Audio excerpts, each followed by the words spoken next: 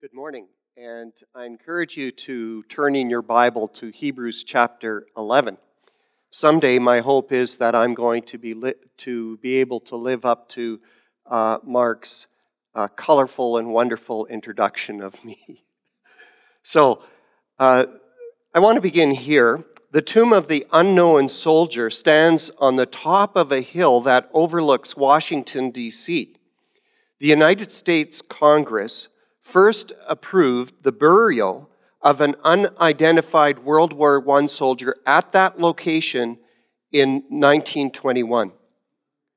The tomb of the unknown soldier is guarded 24 hours a day, 365 days a year, in any and all weather by the tomb guard.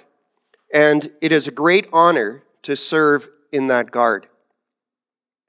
The inscription on the back of the tomb monument reads this: "Here rests in honored glory an American soldier known but to God."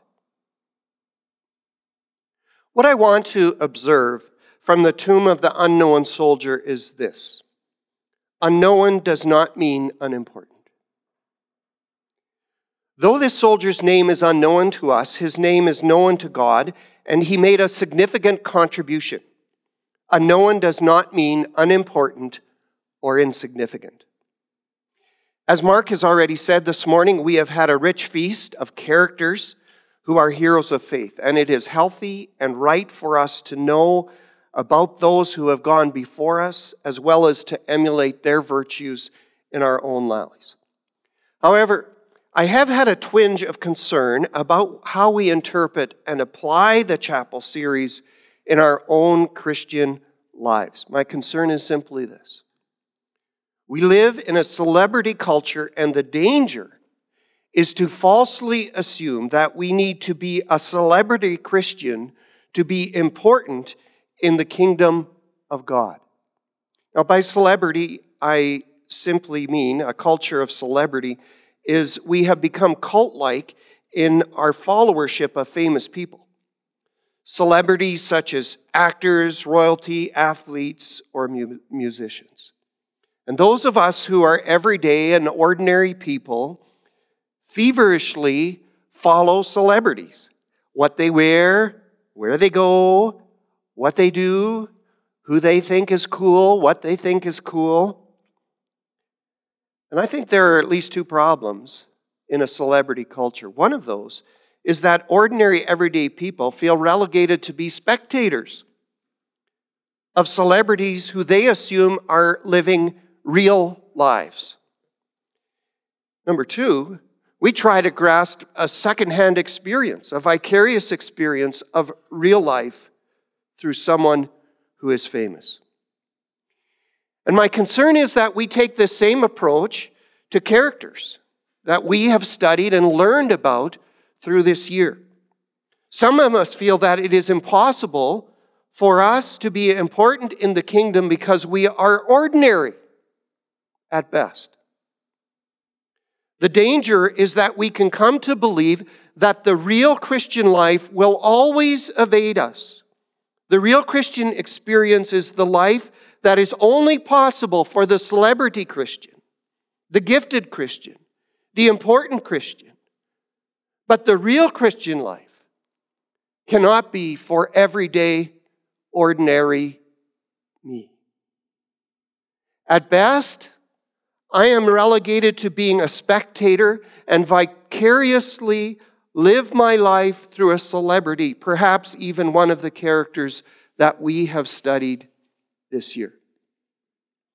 Before the earth hardened, I went to Peace River Bible Institute in northern Alberta as a student. At PRBI, there was a student singing group that was composed of the best singers that we had at the school. They traveled to represent the college. I falsely concluded that I needed to be a singer to be significant. And so I took singing lessons. And if you have ever stood beside me during music at chapel, which you couldn't have this year, but in other years, you know how well that did not go. Well, if I couldn't sing, maybe I could preach. In my final year, I was required to preach a 12-minute message to my classmates. There were probably maybe 10 in the class. Even though I had prepared diligently, my sermon, every word was written out. I literally started the sermon 3 times before I ever got done. My conclusion, I perceived that there was no place for me in the kingdom. I was both unknown and insignificant. Perhaps you look around at your classmates. You see how talented they are, how popular they are, how gifted they are. You notice that what is seemingly impossible for you, they do with ease. You think that they will be significant in the kingdom. But that will never be the case for you because you are everyday ordinary. Our celebrity culture has falsely convinced us that everyday ordinary is not sufficient or adequate. And this morning, I want to champion the unknown Christian in our chapel series. And so if today you are that person who feels ordinary, commonplace, average, run-of-the-mill, I specifically am speaking to you this morning. In Hebrews chapter 11, the author takes us for a tour down the hall of faith. The author begins by showing us the celebrities of faith who did mighty deeds for God. Noah built an ark. Abraham offered Isaac. Moses refused to be called the son of Pharaoh's daughter, and so on. We're walking down the hallway of heroes, checking their plaques on the wall. And I want to pick up the chapter in verse 32.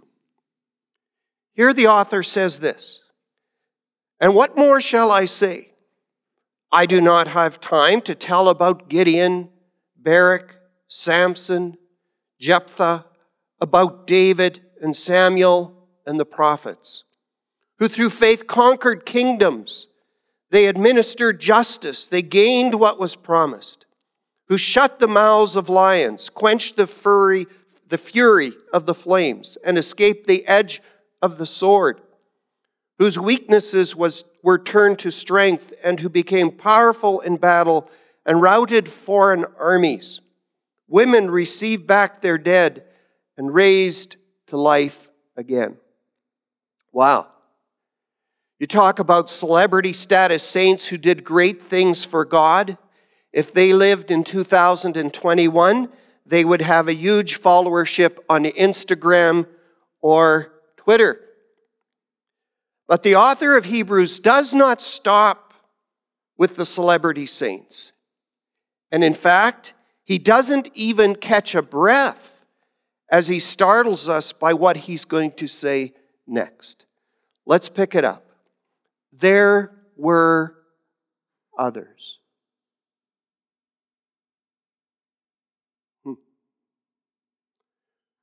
Who were tortured, refusing to be released so that they might gain an even better resurrection. Some faced jeers and flogging and even chains and imprisonment. They were put to death by stoning. They were sawed in two. They were killed by the sword. They went about in sheepskins and goatskins, destitute, persecuted, and mistreated. The world was not worthy of them. They wandered in deserts and mountains, living in caves and in holes in the ground. What a contrast. Wow. These people did not have their name in lights. They are not people who got honored with a plaque on the wall. They were anything but celebrity, and the author simply refers to them as others. They are the unknown saint soldiers whose names are known but to God. Now, we should not at least, miss the important commentary of the author about these folks. He says in verse 39, they were all commended for their faith. The unknown saints were commended in the same way as those who had celebrity status. They too are heroes of faith, even though their names are known but to God. Because that's exactly the point. God knows their names. Celebrity with others is not the equation that counts in the kingdom. Unknown does not mean unimportant to God. Not only were they unknown, but they didn't do great things. At least they certainly didn't do great things by our evaluation. Their deeds of faith were that they were tortured, they faced jeers and flogging, they had chains and imprisonment, they were stoned, they were sawn asunder, they were killed by the sword. Their deeds did not make headlines. But in God's evaluation, their faith was evidenced by their deeds. The quality of their faith was exactly the same as the celebrities. To do great things in the kingdom means that we are faithful to God's calling in our life, whatever that assignment will be. You do not have to do great things as evaluated by our culture to do great things in the kingdom. Well, not only were they all commended for their faith, the author says the world was not worthy of them. As far as the world was concerned, these Christians were not worthy of a place. They were destitute, persecuted, mistreated, wandered in the deserts, living in caves and holes in the ground. They were considered homeless and worthless in their culture. But God's evaluation astounds us. For those saints who the world thought were not worthy, the reality is that the world is not worthy of these saints. This morning, as Mark has already said, I want to introduce you to a Prairie grad who I believe is one of these unknown, ordinary, everyday Christians that I'm championing today. A saint commended for his faith and of whom the world is not worthy. Hector McMillan grew up in a farm in Ontario. He had 6 siblings. Their mother died when Hector was only 5 years old. He loved fishing, he loved roller skating, but mostly he loved taking things apart and putting them back together. Hector was 21 years old when he registered at Prairie. After he registered at Prairie, he became a Christian. That's right. He graduated in 1940. Later, he served in the military. In 1945, he married Ione Reid, and together they went to the Congo with the Unevangelized Fields Mission. In the Congo, he simply put his farm skills to use. People would say, wait till Hector gets here. He'll fix it. He did maintenance, repair. He built furniture. He rigged running water, power, invented shingles for African houses. Here are a couple of pictures of Hector doing what Hector did. Here he is as a dentist pulling teeth. Here he is fixing a generator on the mission. And here he is using a table saw. Interestingly, rigged up, powered by a car's back wheels. When Hector was not fixing things, he trekked everywhere in the Congo, preaching the gospel and singing with his wife, Ione. Together with Ione, they had 6 children, all of them boys. Now I want to describe the context of the Congo in which they served. In 1960, Belgium gave Congo its independence. But most Congolese opposed the newly installed government, believing that it was supported by the West. Civil war ensued. and by 1964, the country was an East-West Cold War battlefield. White missionaries were assumed to be agents of Western aggression, and Simba, or lion, rebels began inhumane brutality against white-skinned people, including taking hostages and killings.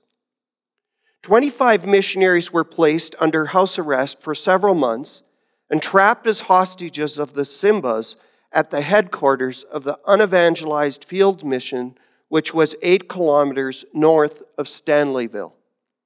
The McMillan family were among those hostages. I want to quote from Ken McMillan. He was one of the boys, one of the sons of Hector, as he writes about the fateful day of November 24th, 1964. I begin, quote, "Our McMillan family of 8 was having morning devotions at 6 a.m. when planes began circling around Stanleyville. Distant booms of warfare excited the 4 Zimbas guarding our 2 houses. In drunken anger, they threatened us all with death and promptly fired 7 shots, killing my father Hector and wounding me in the hip. The soldiers ran down the road, leaving us to be rescued and carried to the now liberated Stanleyville Airport by the mercenary contingent of Cuban Americans. We had to leave my dad's dead body on a bed." End of quote. If you walk down Prairie's Hall of Distinguished Alumni in the Maxwell Center, you will not find Hector McMillan. But if you went to Memorial Hall,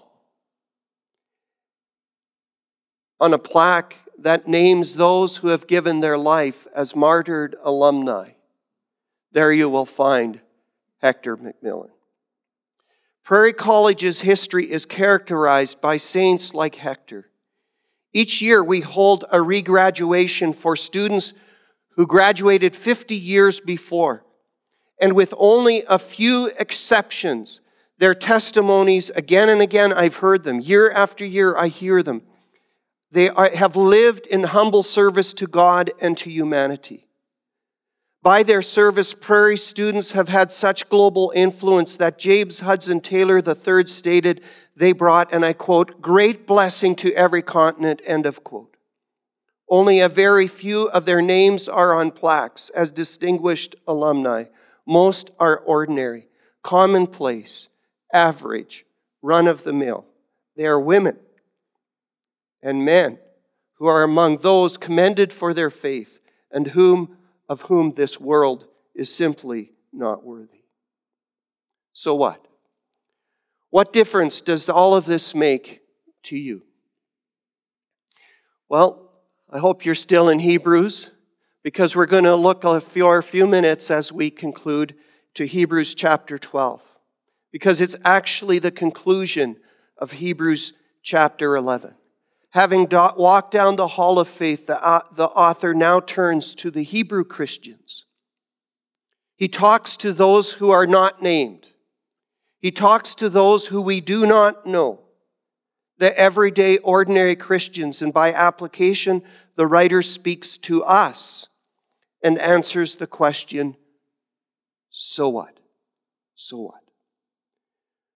Chapter 12, verse 1. "Therefore, since we are surrounded by such a great cloud of witnesses, let us throw off everything that hinders and the sin that so easily entangles. And let us run with perseverance the race marked out for us, fixing our eyes on Jesus, the pioneer and perfecter of faith.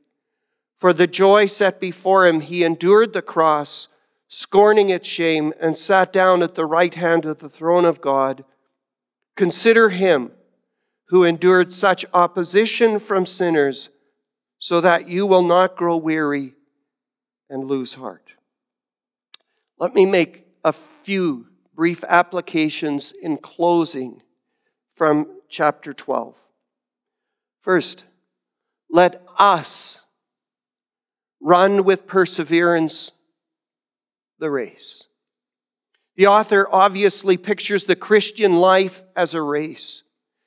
And we are the runners in the race, you and I.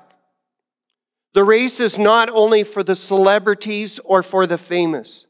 The race is not only for the super gifted or for the super talented or for the super popular. It is for everyday, ordinary Christians like you and me. The race is not a second-hand experience that you live vicariously through someone else.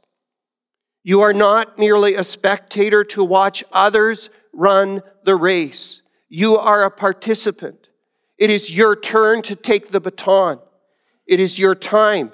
It is your turn. God knows your name, and He's calling you. You see, the time is now. It's now. God is calling this generation of students to step up to embrace His mission in the world. It is not adequate. It is not sufficient for us only to admire the people of the past who have done great things for God.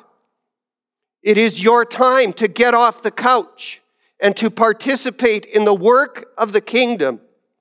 If you are on the sidelines, it's time for you to get into the race. And being everyday ordinary is no excuse for not being involved. Let us run the race. In addition, the author says it is the race that is marked out for us. The race we are to run is not the race that we decide, but the race that God has marked out for us. Just as in Hebrews chapter 11, in which God did not give everyone the same assignment, the same is true for you and for me. Some of you will be given assignments that are successful by human standards. Platforms, power, prestige, positions. But some of you will not be given success by human standards at all. You will be given the everyday and the ordinary. And in the kingdom equation, all of those assignments are important. You see, God has an assignment for you. He has a race that is marked out for you. And it is your job not to look at the assignment of the person next to you. It is your job to be responsible and faithful in the assignment that He has given to you, the race that is marked out for you. In that race, the author says we are surrounded by a great cloud of witnesses. I think it is just clear that he is talking about those in the grandstand from chapter 11, both the heroes of faith as well as those who are ordinary. And those are our cheerleaders. Some are unknown and tortured. They have finished their race. They have now taken their positions to cheer us on until we have hit the finish line. So let us throw off everything that hinders. If you're running a marathon race today, you're not going to go out in work boots. The author isn't talking about sin. The author is talking about the legitimate things of our life that are keeping us from doing the assignment that God wants us to do. He's saying even the legitimate things of life, if they're weighing you down in the race, get rid of them, because God's assignment is important and your commitment to that assignment is critical. And I ask you today, is there something today that you are unwilling to let go of? Not only that, he says, make sure that the sin that so easily entangles you, that you let go of that. This is talking about actual sin, not only the good things that we won't let go of, but the sin that entangles us and keeps us away from God and keeps us away from the assignment that He's given to us. Make sure, ensure that you let it go, that you give it up, in order that you can do the assignment that God has called you to. And lastly, as we conclude, fix your eyes on Jesus. In our race, our eyes are to be resolutely set on the Lord Jesus. Our eyes are not on the cheerleaders. Our eyes are not on the other people who are running the race. Our eyes are resolutely set on the pioneer and perfecter of our faith, who for the joy that was set before him endured the cross, scorning its shame, who sat down on the right hand of the throne of God. Consider him who endured such opposition from sinners, so that you will not grow weary or lose heart. Let's pray together.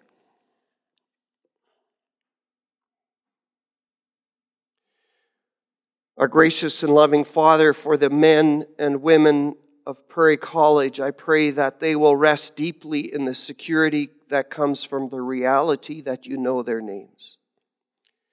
And I especially pray this for those who feel unknown and forgotten. I also ask that they will find great significance in the particular assignment, the race that is marked out for them. And I pray this for those who feel everyday ordinary and who have come to believe that you could never use them. Help them to run with endurance the race that you've marked out. Grant them grace to abandon the hindrances and the sin that keeps them from everything you want to accomplish in and through them, and enable them to fix their eyes on the Lord Jesus, in whose name we pray. Amen.